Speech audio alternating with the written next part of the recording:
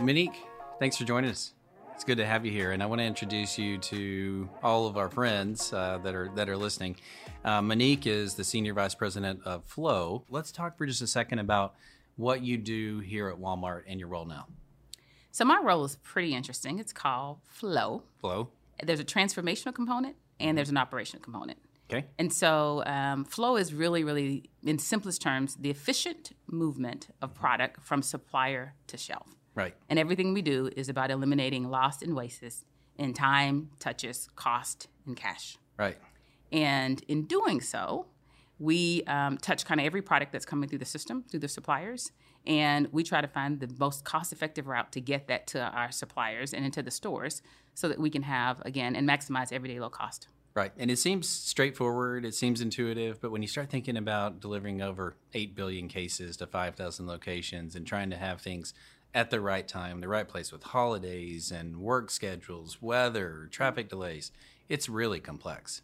You know, it's complex, John, but it's really a lot of fun. It is fun. Because you get to take and move a lot of product through a lot of networks, and you get to deliver great things to customers at prices they like. And so the complexity of that is moving through hundreds of distribution centers, hundreds of thousands of trucks. Right.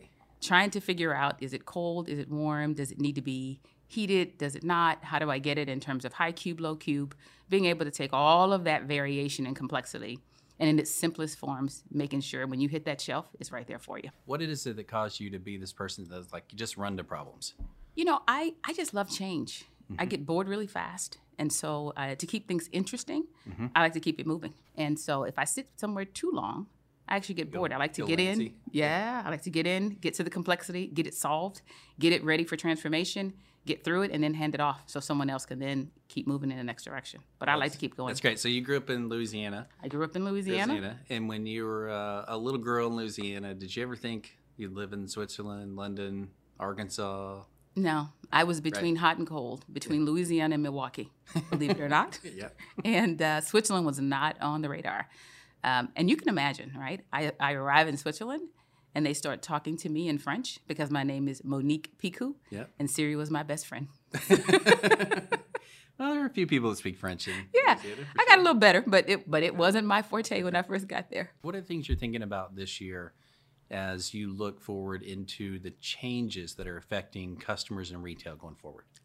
I think the biggest change we're about is probably digital transformation, and that is in serving customers, in being able to get product moved and being able to get it moved from Excel sheets to dashboards to automated tools that allow us to flow it. It has been very, very transformational, and there's still yet to come. We're on the journey, and we're just very much just getting into it.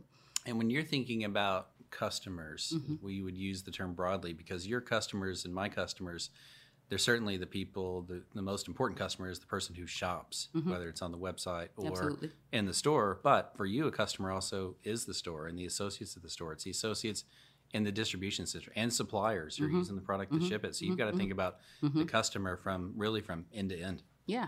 And I mean, I came from CPG. So coming from that variation, I was on the other side of Walmart. And so I know what it's like to be there and have to receive.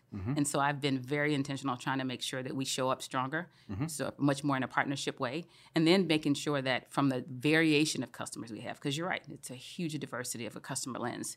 So what the suppliers get from us is more automated solutions, so they're not having to ring us up to figure out when they're going to schedule their trucks. We've got an automated system now that allows them to get that done. If I think about the stores and when that product is showing up, we're working on some tools now that's going to be able to give them ETA availability.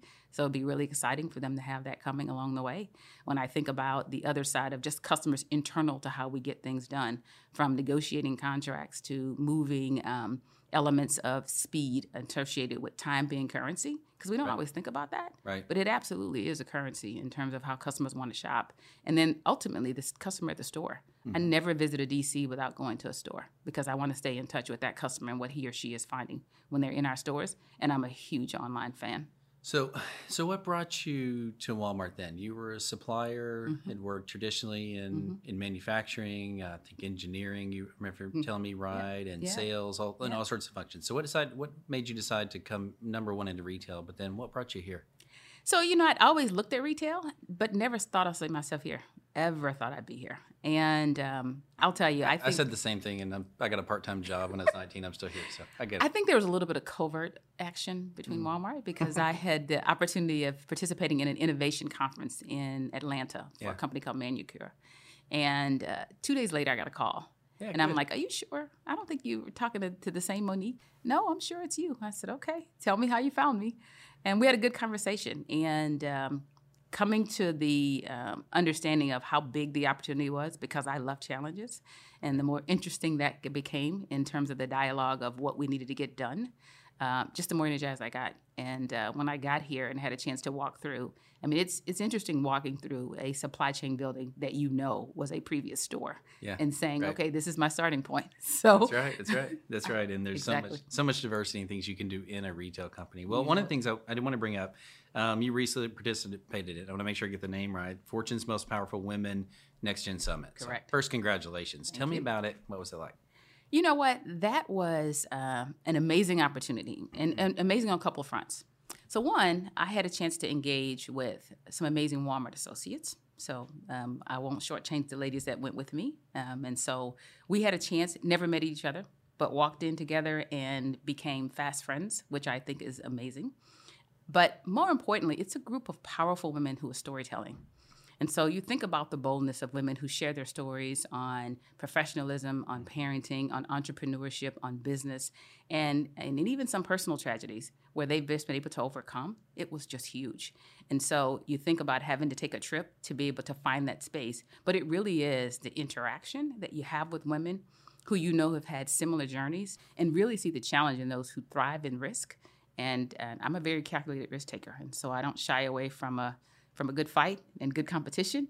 And all of the stories that you got a chance to hear just made you think about what your journey should be and what it could be, because it's not over yet. So I could just not have been more happy with the time I spent out there. That's great. And every person, every associate, every customer has a story.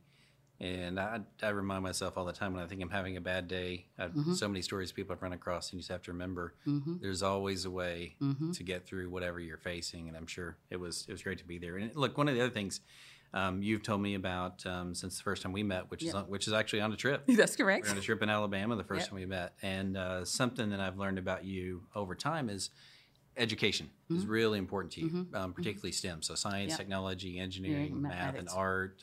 The whole group of suite of skills that people are needing to learn to be competitive in the economy. Tell me about what caused that and the work you're doing with young ladies in STEM. Yep. So I always loved math from just a little girl, and was very fortunate that during high school I took this test called Crew to Preference, and it said, you know what, I think you'd be a great engineer. And so I said, yep, I trust you. And I did. You did it. And that is a lot of math. For anyone thinking about being an engineer, there's a lot of math. It is. And so I'm an electrical engineer by degree. And what I've noticed is as I've come out of the workforce, come out of university, gone into the workforce, both home and abroad, there are very few women that you see that stay with STEM. And I think about the interesting time that is today, it's a huge digital revolution, and the technical breadth that you get allows us, I think, in a perfect position to leverage that to be able to help figure out the pragmatic approach to how we go broader, deeper, because data is everywhere. It's just what you do with the data and how you leverage it. And by the way, because of the way we're trained, it gives you a chance to structure that so it can become relevant. And it sounds intimidating when you think about the journey from a high school student to becoming an electrical engineer, mechanical engineer, industrial engineer, computer scientist.